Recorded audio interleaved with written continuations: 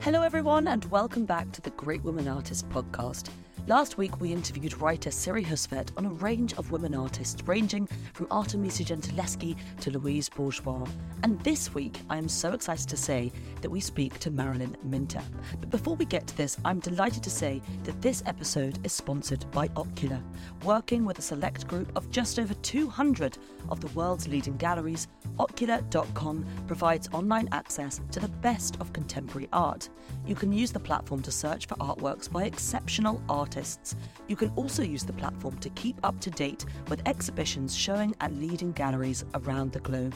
Ocular magazine publishes compelling articles on contemporary art. For over a decade, it has published interviews with leading art world figures in its Ocular Conversation series.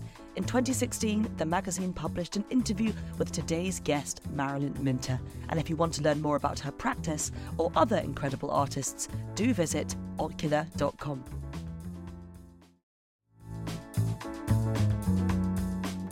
Hello everyone and welcome to the Great Women Artists podcast with me, Katie Hessel.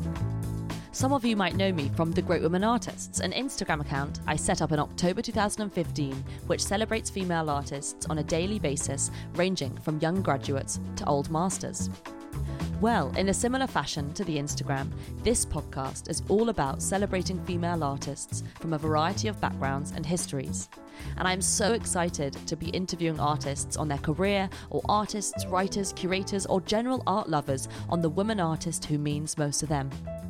What I want this podcast to do is celebrate female artists in all different capacities, so you, the listener, can gain a look into the greatest female artists working now or from art history.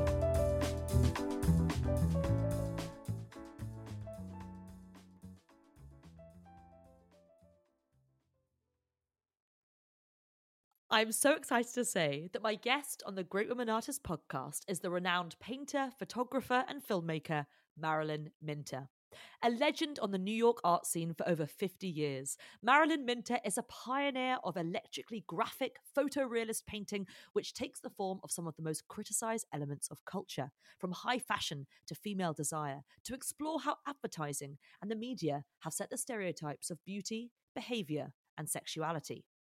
Cropping her images and zooming in on highly charged, at times erotic images, Minter's brightly saturated paintings of a tongue or a high heel are highly ambiguous in both subject and aesthetic value. From the contradictory questions around, is it beautiful, is it abject, is it pretty, or is it dirty, the work almost forms into an abstraction, with acidic tones and hazy finishes, making it unclear as to whether we are looking at a photograph or a painting. Minter doesn't stop at traditional art. She has taken to the mainstream and made works to appear on Times Square billboards or the backdrop of a Madonna concert. She has invested in all forms of culture, assessing wherever art has become disregarded and interpreted as low culture, opening up the question even wider. Born in Louisiana, Minter grew up in and attended university in Florida, and it was when she embarked on her first well-known photographic series of her mother, swept up in the impossible fantasy of glamour, that she was praised by the late Diane Arbus, who at the time was a visiting tutor. In the 70s, Minter moved to New York City. Settling in the East Village scene, she challenged how both popular media and pop art treated women as unrealistic, as subjects of comparison rather than real people, in subjects considered debased. She has since exhibited in the world's most renowned museums across the globe, and this spring will open up a new exhibition at LGDR featuring portraits of the likes of Lizzo to Lady Gaga, Gloria Steinem to Monica Lewinsky. And I can't wait to find out more. Marilyn Minter, welcome to the podcast. How are you doing today? Well, that's a great introduction. I hope I could live up to it. Can I take you with me everywhere? Absolutely.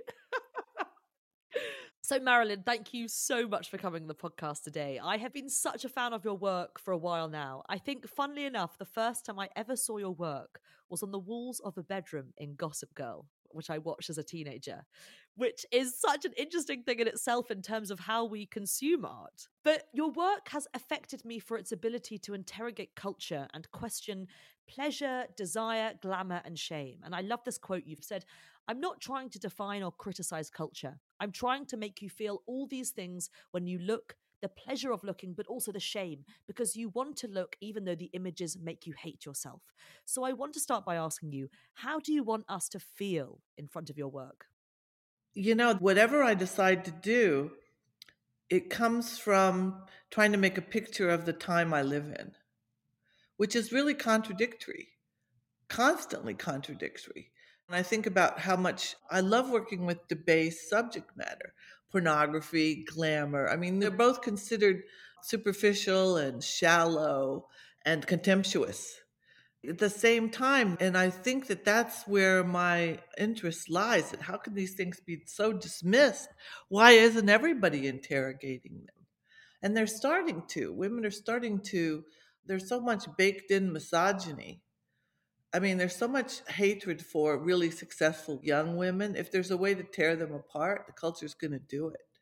And I'm finally seeing whether these young women that are being taken apart fight back. And that's really glorious for me. It's like a real change. I can see the generational change. I mean, people can dismiss this work so easily because they could just say, oh, it's fashion. Well, what is fashion? Fashion is basically the way you dress is telling everyone what tribe you're from. And if you don't care about it at all, that's a tribe too. What is fashion? Does fashion make you feel good about yourself? It also makes you feel like shit. You're never going to look like that, but it gives you lots of pleasure. And it's all of these investigations. I want to put all of that in the same picture. And if I can do it, I succeed. Sometimes I can't, but I try. That's my goal, is to have both sides all the time because that's what the world is. That's how I see it anyway. I just question constantly, why do we have these knee jerk reactions about everybody? There's enough room for everybody. But I think what's so fascinating is even in your lifetime, I guess you've seen, having lived through the 70s and this kind of culture shift in how we look at images and sort of from what gaze, we're still looking at the media from a very male gaze. Absolutely. It's baked in. Look at the way people just shamed Madonna recently. Exactly, exactly. Like, well, how are you supposed to age and be a rock star? Do people shame Mick Jagger? How do you age? How do you feel good about yourself? I love what she said. I've been criticized my entire career. I'm not going to pay any attention to it now. And I thought, well, that's a perfect answer. And she's paving the way for other women rockers to age. And they want to look like that. Fuck it. So what? If you feel good about yourself, fine. I'm not going to make fun of you because maybe your plastic surgery is not the plastic surgery that Helen Mirren has, or Mm. somebody, who is acceptable for aging the way they age. Yeah, I think it's also just so interesting. Where does that even come from? It's like, what are these sort of Western idealides of news? It's baked in misogyny. But if you re examine it, you could find it. No, absolutely. I'm so interested about the sort of seed of that image, though, as well. And when I think about these early historical works that really have a particular male gaze, Titian's Venus of Urbino or Right. Botticelli's Venus or something. All tits and ass in those days. But exactly, but that's like sort of still carrying on. I mean, how do you think it's meant to make us feel? I mean, shame as a woman because we aren't living up to this idealized person, because it's so interesting the kind of control we have as women in this We day have and a age. lot of power if you're young and beautiful. There's a certain innate power that no one really can put their finger on. I think there really are people starting to wake up to, we have some power here. But we've just been resting that kind of control. When I started doing the hardcore porn, it was just the very beginning of women. I just thought everyone thought like I did, but there was this nascent pro-sex feminist thought out there about women owning the agency of desire and amusement for their own pleasures and making porn for themselves. And what turns women on is being desired. That I think is a healthy thing. And so I'm not saying turn off that ever. Men know they're desirable too. Beauty is very powerful. But your Yeah. generation, I'm just so happy with them. And so I Yeah. think what we're seeing is the last gasp of the patriarchy in a lot of ways. I'm thinking in terms of Brexit or Donald Trump. Mm. I think of them as pretty parallel. Big mistakes. Totally. But I'm also fascinated. I mentioned in the introduction, you look at these images of fashion, of advertising, billboards, and pornography, but you do not denigrate them. Why would I? If it wasn't for pornography, there'd be no internet. That's why it spread so fast. But okay, fashion, beauty, glamour. I think there's this kind of mixed reaction to it, but it's one of the few places where women actually have power. And historically, they were the editors of magazines, they were the designers. And that was like one place where no one could take that away. When I was growing up, my age group were used to their mothers were careers, nurses, teachers, librarians, and a glamorous job would be a stewardess. Now, your generation, the young boys and the girls, they see women that are CEOs of corporations and lawyers and doctors. That's going to change everything. Women wielding power is going to change the fear of women wielding power. And it's like the fear, I think, is all about, I mean, I don't mean to be talking just philosophy, not art, but that fear comes from the idea of women taking over. But what we're asking for is to share. And that's so painful for so many people. In a way, that's what my work is about. I don't really say to myself, oh, I'm going to make something that confronts people. I swear to you, I'm totally intuitive. I get paint on there and the painting tells me what to do. I put a few layers on and then I know what I have to get rid of and what I have to keep. So, I mean, I work with glass and steam, and I can have no control over that. The gods of steam and glass actually determine whatever I shoot, that's how it's going to turn out. So I work with chance and accident, and I don't know what my models are going to show up looking like. I'm doing all these portraits right now. I just say to them, come here in the way you feel comfortable and you're going to feel beautiful. I say that to the boys and the girls. How are you going to feel really good? I'm not trying to make a 19th century portrait. I'm trying to get the personality in there. And it's different with a painting than it is with a photograph. Yeah. And also, what's I think interesting about your work is that younger generations are really attracted to your work. So, you've spoken about how you are interested in obviously these debased languages and everything that it cites the limbic system. So, food, sex, shiny and sort of scary elements that confuse our notions of disgust and desire. I mean, I think this is also interesting. Why are we attracted to these images and why do you want to tackle that in painting and film? It's not like I have a choice. I really mean that. I don't have a choice. It's what my brain tells me I got to make. And for the longest time, I wasn't communicating to anybody. But I was so happy just making it. It didn't matter. I liked making them. And I was able to have a job teaching. And I still teach. I love to teach. So I could survive. I survived by teaching and by doing commercial jobs. And, I didn't really make any money till I was in my 50s. And that's where I am now. I'm really thrilled just being able to make what I make and not anybody telling me, oh, you can't do that.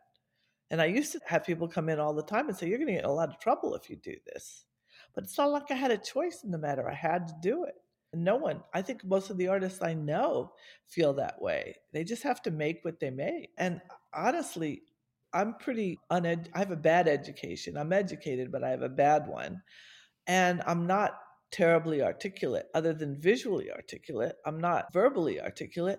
And I literally make what I make, and then people like you write about it or say what you just said in the introduction. I'll steal the hell out of that. What are you doing? Well, I'll just repeat everything you just said because I don't know.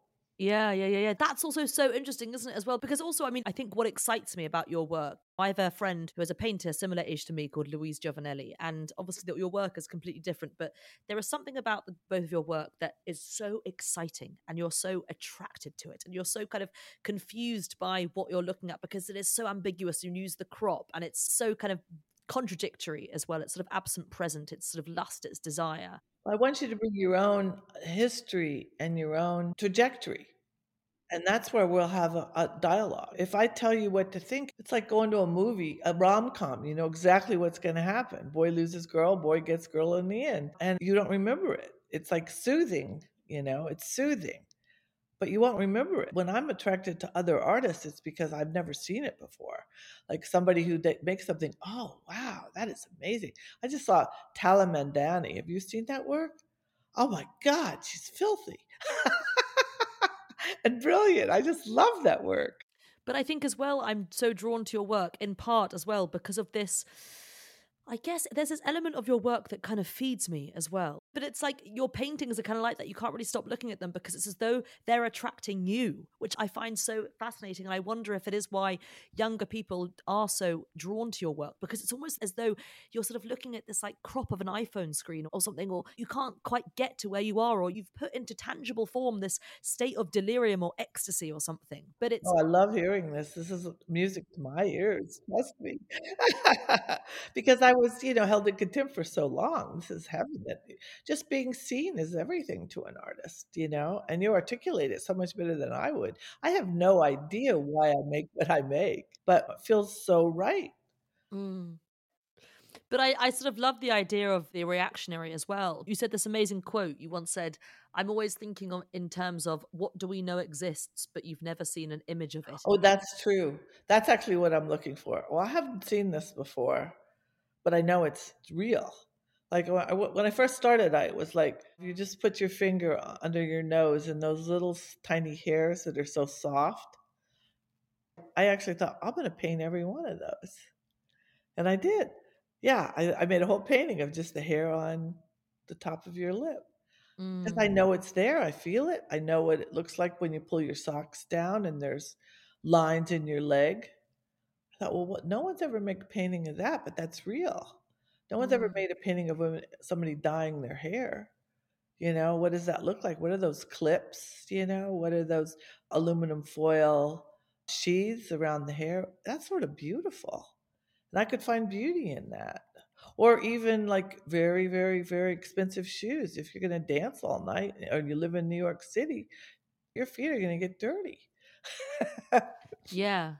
I love that painting of yours of the sort of dirty feet with the kind of diamond encrusted shoes as well. Well, I take that idea and I push it so it's a little too Mm. far. Because if it's just slight, you won't see it. You won't even notice it. I think if I take the idea and push it, then I could communicate. But some people are appalled by it. So I never know what the reaction's going to be. But I'm at the point now where it doesn't matter because I have enough support that I could just make it anyway. And maybe the next generation will see it. That's just how it is. And the art world is ultimately fair. You will see this art. The artist might not be alive, but you will see the art. Mm. But I guess I'm so interested in the sort of mood that you create in your paintings as well, and this sort of effect of pushing photorealism to the extreme. And it's as though you capture a mood or something intangible because you never really see these scenes for more than a minute, or you're never concentrating on the hairs that are Yeah, above your yeah, mouth, or yeah, you're never yeah, yeah. concentrating on this. And I think what's amazing about your work is that they hold on or focus on that second of a moment, whether you are this sort of state of sort of sexual delirium or something. In some of your paintings, I feel like it's almost has this sort of addictive feeling or something in it capturing this sort of like purely ecstatic state. I mean, what atmosphere do you want to create in your work? That is great. That's what I want. I want people to have a dialogue with what I'm making. Absolutely. Just art historically. Louise Bourgeois, she had a show at the Guggenheim, and on the end of the Guggenheim ramp was a piece she made the week before she died. That's like glorious, and she looked amazing. She looked so good. Alice Neal, she was working up into the end, and no one paid any attention to her at all. And those paintings just rocked. And, Mm. that electric blue line, I was blown away. And everyone was always talking about the portraiture of Freud, and I'm thinking, holy cow, she was just as good or better by far as I'm concerned. So, I'm getting seen old. That's okay. I love it. And I hope it stays that way. But artists' careers are so up and down. I asked a very famous artist once when I was, nobody paid any attention to me, but we happened to be sitting at the same table. And I said, do you think it's true that artists have a hard time in the middle of the beginning of their career, the middle of their career, or the end of their careers? And he said it's absolutely true. He was a rock star from the age of 21. And he said, I'm having such a hard time now because I have to buy my paintings at auction. The collectors want so much money. I have to buy them, otherwise my market will collapse. I thought, wow, what a problem to have. I was so over my head, or most of the people I know. But that could be a major problem if you think about it for a minute. That's the terrible thing. Mm. But I mean, you began your career in the 60s and 70s. I mean, what Yeah. spurred you on at that time to look at how fashion and advertising sort of set the stereotypes of beauty, behavior, and sexuality? Well, when I was in school in the 70s, I really had one thing going for me. I could draw anything when I was a kid. And I learned that when I was 5 years old, that I could draw and I could copy anything. And I didn't have any other skills. So I knew I was either going to be a forger or an artist. I actually thought about being a forger because I could copy anything. And so when I went to art school, I didn't know if I was going to be, in advertising or in fine arts. And I saw it was just, it pointed so clearly that I was in fine arts. And I was at a very doctrinaire grad school where art movements lasted years, like 5 years. I mean, before that, they lasted centuries. This was when I guess pop art just started coming into its power in New York City. Andy Warhol was getting a lot of attention when I was in school. He came to talk at my school, and I was enamored. I thought the work was brilliant. And all the teachers were abstract expressionists at the school, and they just hated it. They thought it was just bullshit, and they really, really hated conceptual art, land art, anything that wasn't either abstract. You were a true artist if you were an abstract expressionist. And nowadays, I mean, that was one movement was the absolute opposite of the one before it, like classical work versus Rococo. But then nowadays, it's like the eye seems to crave what it doesn't see. Now movements are, 6 months a year and then they move on. So pluralism has won. But there was a point where it's hard to believe this now, but art teachers in universities said this is the only true way to make art. And they believed it. And they made little second rate, third rate Abex paintings, or you were nothing. And my entire life, I was told, loosen up. So, I did a lot of drugs in the 80s and 60s too, and just so I could loosen up. And I made shit. I burned all that work. There's a real period in my life that I did really interesting work in the early 70s, but there's a 5 year, 7 year period where there's a blank. I won't show any of that shit. It was so awful. The conversation in the art was all about German Expressionism at that time. And I could fake it because I could copy anything, but they were terrible. They had no legitimacy. And I was able to see that. I had teachers at the time telling me, well, you already know how to draw accurately. It's time for you to challenge yourself. So loosen up, and then you'll be a real artist. And it's when I went back to my gift, which is this gift of being able to make things look like a copy. So I just stayed with what I did, even though I wasn't part of any conversation. I made all these paintings of linoleum floors with papers thrown on them. And now people can really see them. They're interested in them. They're like conceptual photorealism. But I had no choice. I just stayed with the gift and I kept expanding it. And that's what I try and teach my students. The thing that comes really easy to you, that's the one you should really concentrate on. And don't, like I did, try and fit yourself into the conversation that's in the art world because it's not legitimate. It's not real. It really does have an aura. I believe that paintings do have that.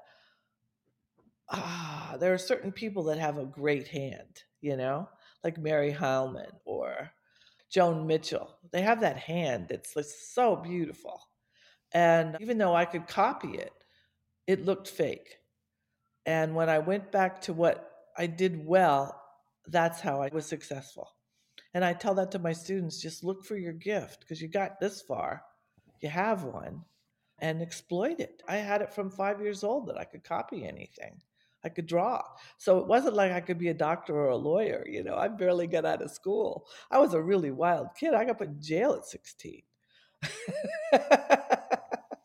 I could copy people's driver's licenses so they could get into bars, so I could make them older.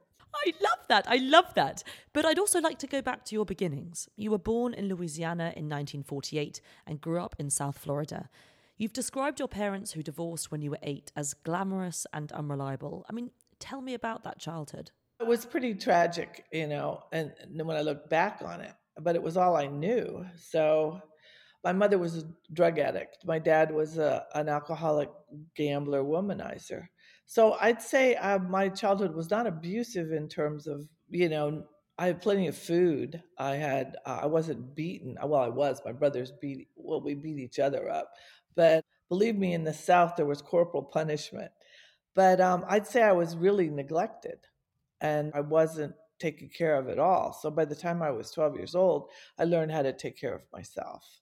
My dad at one point gave my mother child support for a while, and she just gave it to me. And she said, "Take care of yourself, feed yourself." She was too fucked up to do anything. So what I ended up doing was drawing all the time. That was my escape. I drew in the encyclopedia pages. They didn't I didn't have paper to draw on, but they had lots of books. My parents were very smart. So I drew in the flyleaves of all their books. I just drew all day long on stationery, on anything. And I watched movies all night. So, I mean, I did anything I wanted. I drove a car at the age of 12 to my friend's house. I had no supervision, which I thought was great. We Mm. slept on the beach, we skipped school. But, I sort of saw myself getting out of there. It was right around the era of the civil rights movement. I became a pretty ineffectual civil rights supporter. And then I went to University of Florida, and it was civil rights and anti-Vietnam, and I became an activist. So I was a real disappointment to my family because my brothers were very successful. They thought of me as this total fuck up, which I was. And I pretty much left home at 18 and didn't go back, and ended up at Syracuse University, and then from there to New York City, and then I went into a rehab, and then everything fell into place when I got clean and sober. Yeah. When I went to University of Florida, I started working as a pop artist. I got bad grades in painting, but I got an A in photography. So I decided to major in photography. And that's when I thought, okay, I could take pictures of what I want to paint and draw. With painting, I could make whatever I shot the way I wanted. There was no Photoshop, none at all. When I discovered Photoshop, I thought I died and went to heaven. And so as soon as I saw I could make what I wanted, but I loved the way paint looks. I mean, I look at every square inch of my paintings. That's why they take so long. So I mean, I found a technique that I could make my love of copying. I made it into something I could make art out of.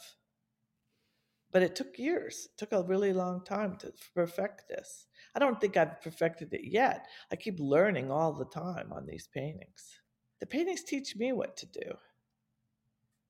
And I work on a few of them at a time so that one corner will say, "This sucks, you have to do it over or redo it," and I just listen to that voice. Yeah. But I think going back to those really early works that you made before Photoshop, for example, the Coleridge Tower series from 1969. Oh, the photos of my mother. This is interesting because when I did the hardcore porn series in 1989, and it was right around the time Jeff Koons made his Heaven pictures that everybody hated that too. With him and Chicholina.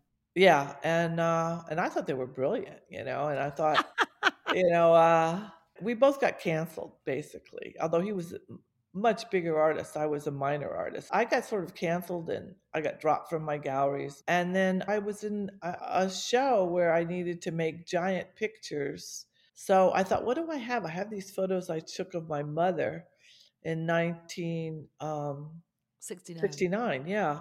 And for me, they were just pictures of my mother. My brothers and I still do not see what you see. You see a drug addict.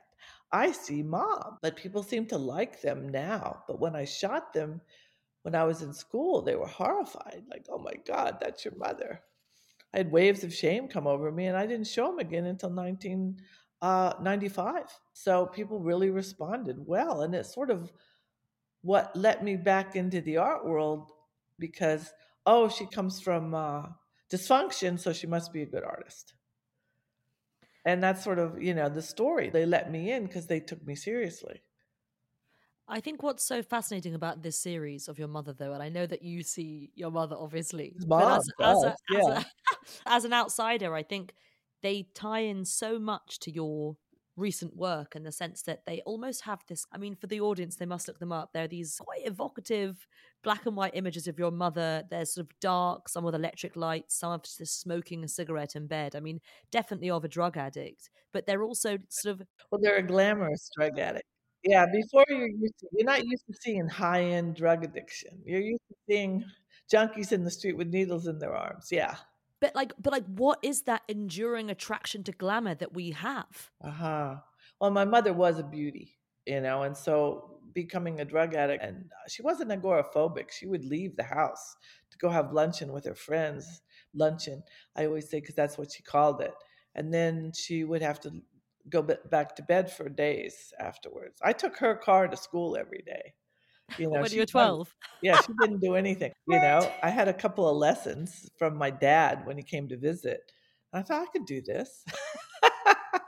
So I went over to a friend's house and I went over curbs and I was really, terrible driver, but it's the only way I could get around. This is Florida. But, I got my license taken away 3 times before I was 21. Like I said, I was not a good kid. And no one gave me a breathalyzer, by the way. They didn't exist.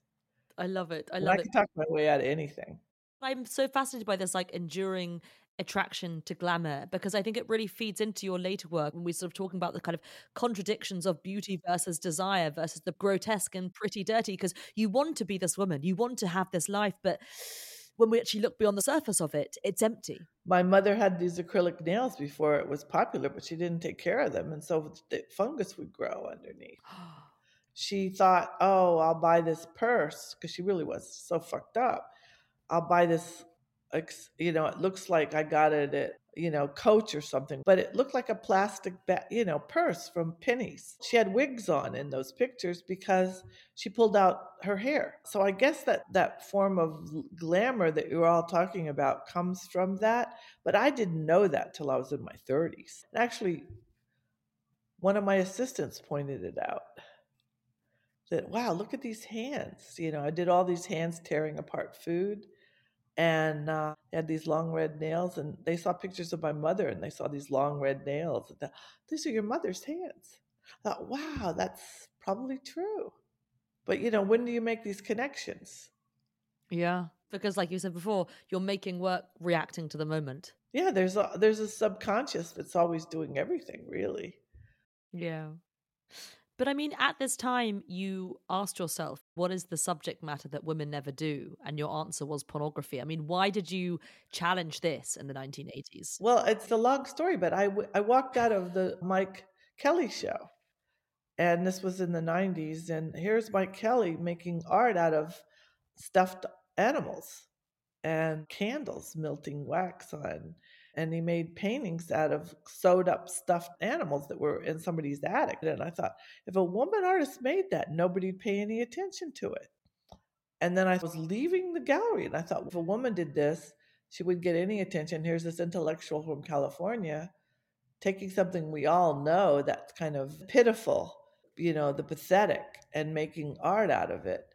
And I thought, well, women have never made hardcore porn. They've made porn, though. I knew about Carol Lee Schneeman working with nudity and sexual imagery. So I had to do hardcore because does that change the meaning? Does it change the meaning if a female uses sexual imagery? Because I thought there were all these artists that do it, but nobody knew about them. So I knew about these sort of women doing it, but I saw nobody doing cum shots.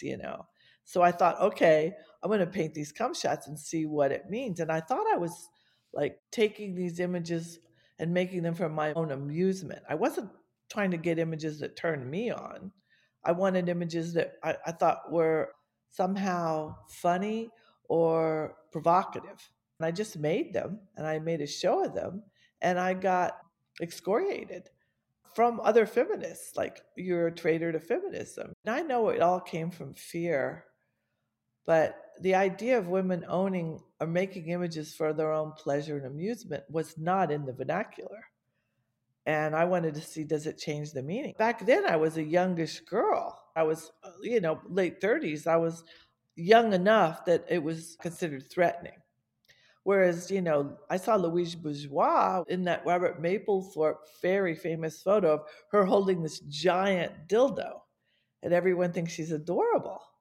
And I thought, that's so interesting. Why is it when you're old, you can work with sexual imagery? When you're an old lady, when you're postmenopausal. But if a young girl works with it, they still get slut shamed and really excoriated for it. And the culture really tries to tear them down. It's still super threatening. And I wish somebody would write about that. What is that all about? Women owning sexual power is very frightening to the whole culture and owning the agency of it. I mean, I shot Pamela Anderson because of the fact that she did own her own. I put her in Parquet as a centerfold because she said at the time, I'm not a singer, I'm not a dancer, I'm a pinup. That's how I make my living. She owned the agency of what she was going to look like. And I thought, I got to show the beauty of this woman, And I took all her makeup off and cut her bangs, and I made her really look gorgeous, I thought. But anyone that couldn't, was really making real sacrifices to be an animal rights activist 15, 20 years ago, that was a big deal. And she did that, and I really admired her for it. And she was slut shamed her whole entire life because she did that. So that's the hypocrisy that I really wish your age group would really tear that apart. What's that all about? But I think it all comes down to power as well, doesn't it? As well. And who has Yeah, actually dictated that gaze? Who has been the yeah, photographer shooting Pamela Anderson? A man, not you. And you want to expose her yeah, beauty. You want to expose her yeah. commitment to Humanity, humanity. her empathy. Yeah, I was looking for the empathy. Yeah, Exactly. And I think that's the really exciting moment that we're living through right now. All of that is shifting. Like the male gaze, the female gaze, whatever. I mean, I don't even know it's what the female gaze is. I've been trying to figure it out. People say, "Oh, you're making the female gaze." Well, what does that mean? But I think it's because we're in this really, really interesting shift in the world. It's like because of the internet, Yeah, which, funnily enough, like you said, is also driven through pornography. But at the same time, there has got to be a correlation between the rise of the internet and the rise of the sort of democratization of imagery as well. yeah, Because more than ever, we're seeing powerful voices and powerful positions. Like for me, I began my career on Instagram. And if it wasn't for the internet, I wouldn't have this platform. I wouldn't be able to interview you because I would have to go through all these steps in a kind of patriarchal museum yeah, hierarchical system. And so it's so exciting that we are in. It's like, again, this idea, I love what you were saying, about reacting to the times that we're living in. And we've got to kind of grab them while we can. And actually, we've grab them. Yeah, don't be afraid. exactly. And we've Yeah, never seen this before because it's like when I watched yeah, Pamela Addison's documentary on Netflix the other day, it's like this woman is finally telling her story after yeah, being alive for six yeah, decades. And it's like yeah. because she finally has the power to do that. Being just Yeah. tortured for decades, yeah, by being the agent. She didn't have a Svengali behind her. I saw the doc too. It's heartbreaking, really, how women having agency about sex is so frightening. And I don't know why more artists don't explore that. But I think it's so current that we can't even sort of put into words what it is at the moment as well. And it's like, it's like when I look at your work and I see these kind of ambiguity between the pretty and the dirty and the abject and the beautiful and the desire and the disgust. And actually it's alluring as well. And I love the idea as well that, when I'm looking at those paintings that have steam all around them, it's like you capture this like intangible moment of desire or ecstasy. The steam and the frost is all, ambiguous because the whole idea of making it is ambiguous. I need the same distortion that all artists need to, in terms of charting the eye. If you just put it out there as a photo, it's not as interesting if it has ambiguity. I need that metaphor. We're talking in metaphors only. as far as I'm concerned. In a way, I want there to be a lot of interpretations, not just one. That's really what I'm asking for. A lot of interpretations. But also the power of painting as well as a medium with time built into it as well. Well, and people don't even see the difference anymore. It's how quickly we forget how digital has erased the skill level of painting. Nobody cares. They can't see the difference. People come up to me all the time and say, "Do I have a painting or do I have a photo?" And I think to myself, "Are you kidding me? You can't see the difference?" And they don't. But I think it's also because your paintings capture this such interesting, fleeting moment that is really impossible to almost capture on film as well. I can't capture it on film. If I have an image that works pretty well, and it happens very rarely, where I don't alter it at all, I crop it, then I'll make a photo. That's why I have so few photos, because I don't need to do anything to it. But the paintings, they have such an atmosphere or a mood that feels like I've been there in my life. I hope so. I hope so. I really mean it. You have to come with me everywhere I go and talk for me. Great, great. I love it. I love it. But you've obviously got your upcoming exhibition with your ongoing portrait series, which will debut at LGDR from the 12th of April. I mean, you've looked at people like Gloria Steinem, Lizzo, Lady Gaga, Micheline Thomas. I mean, who Well, are Monica Lewinsky, let's see, the portraits are going to be Glenn Ligon, Roxane Gay, Monica Lewinsky, Lady Gaga, Micheline Thomas. That's the first group. And I just shot Nick Cave, and I'm shooting Sarah Z and Laurie Simmons and Tory Burch and other people I really admire, because Tory does so much for women. It's just unbelievable. why did you choose to immortalize these particular people? I admire them all. Yeah, I admire them all. I want to do other artists, and I want to do politicians that I admire. They take a year to make each one, so it has to be somebody I'm really invested in that I care about. I have to love the person, love what they're thinking. Does that make sense? Yeah. What do you want to capture through the portrait?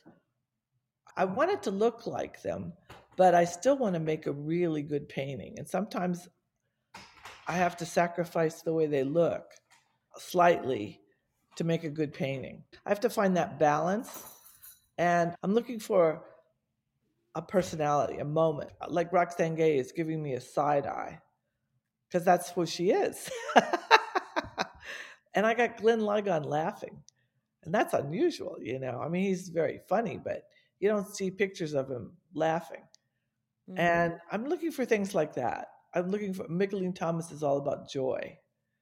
Gloria doesn't wear any makeup and she only wears black. And it's tough to make a portrait of somebody like that that's a good painting. She brought a really colorful scarf and I made her wear a ring. So I had some points of interest that I could move around in. And so it was like, okay, but I still have the essence of Gloria. It's a challenge every single time. It's much harder than when I just work from a model. So I guess I wanted to challenge myself. I have one painting that I've worked on now for 3 years and it's still not ready. And so there's some of them I'm just keeping till the next show, till I get it right. Maybe I never will. Amazing. Marilyn Minter, thank you so much. As is the Great Women Artists podcast, we do always ask our guests if there was a woman artist from now or from history who you'd most like to meet, who would it be and what would you say to Oh her? God, I'm just so in awe of Joan Mitchell. I just worship her. And I read her biography and it's heartbreaking. Alice Neal, same thing. It's heartbreaking, those biographies. But I'm so in love with them. Would you say anything to Joan or Alice? Now, mostly I just say thank you. Thank you. You did it. You're a trailblazer. So many names flood. But I thank God for all of them. And I'm going to steal from every one of them. Yes. Because of Yeah. them, I'm going to get better because of them. So you're a joy to talk to. You are too. Thank you so much for your time. I can't wait to I'm see the going to get show. your email and we can meet in person. Come on over to the studio and I'll give you lunch. Yeah, perfect. Okay. Thank you all so much for listening to this episode of the Great Women Artists podcast with the fantastic Marilyn Minter. I am just in awe of her story and everything she does. This episode was sound edited by the brilliant Michaela Carmichael. And thank you so much for listening to this episode of the Great Women Artists podcast with me, Katie Hessel.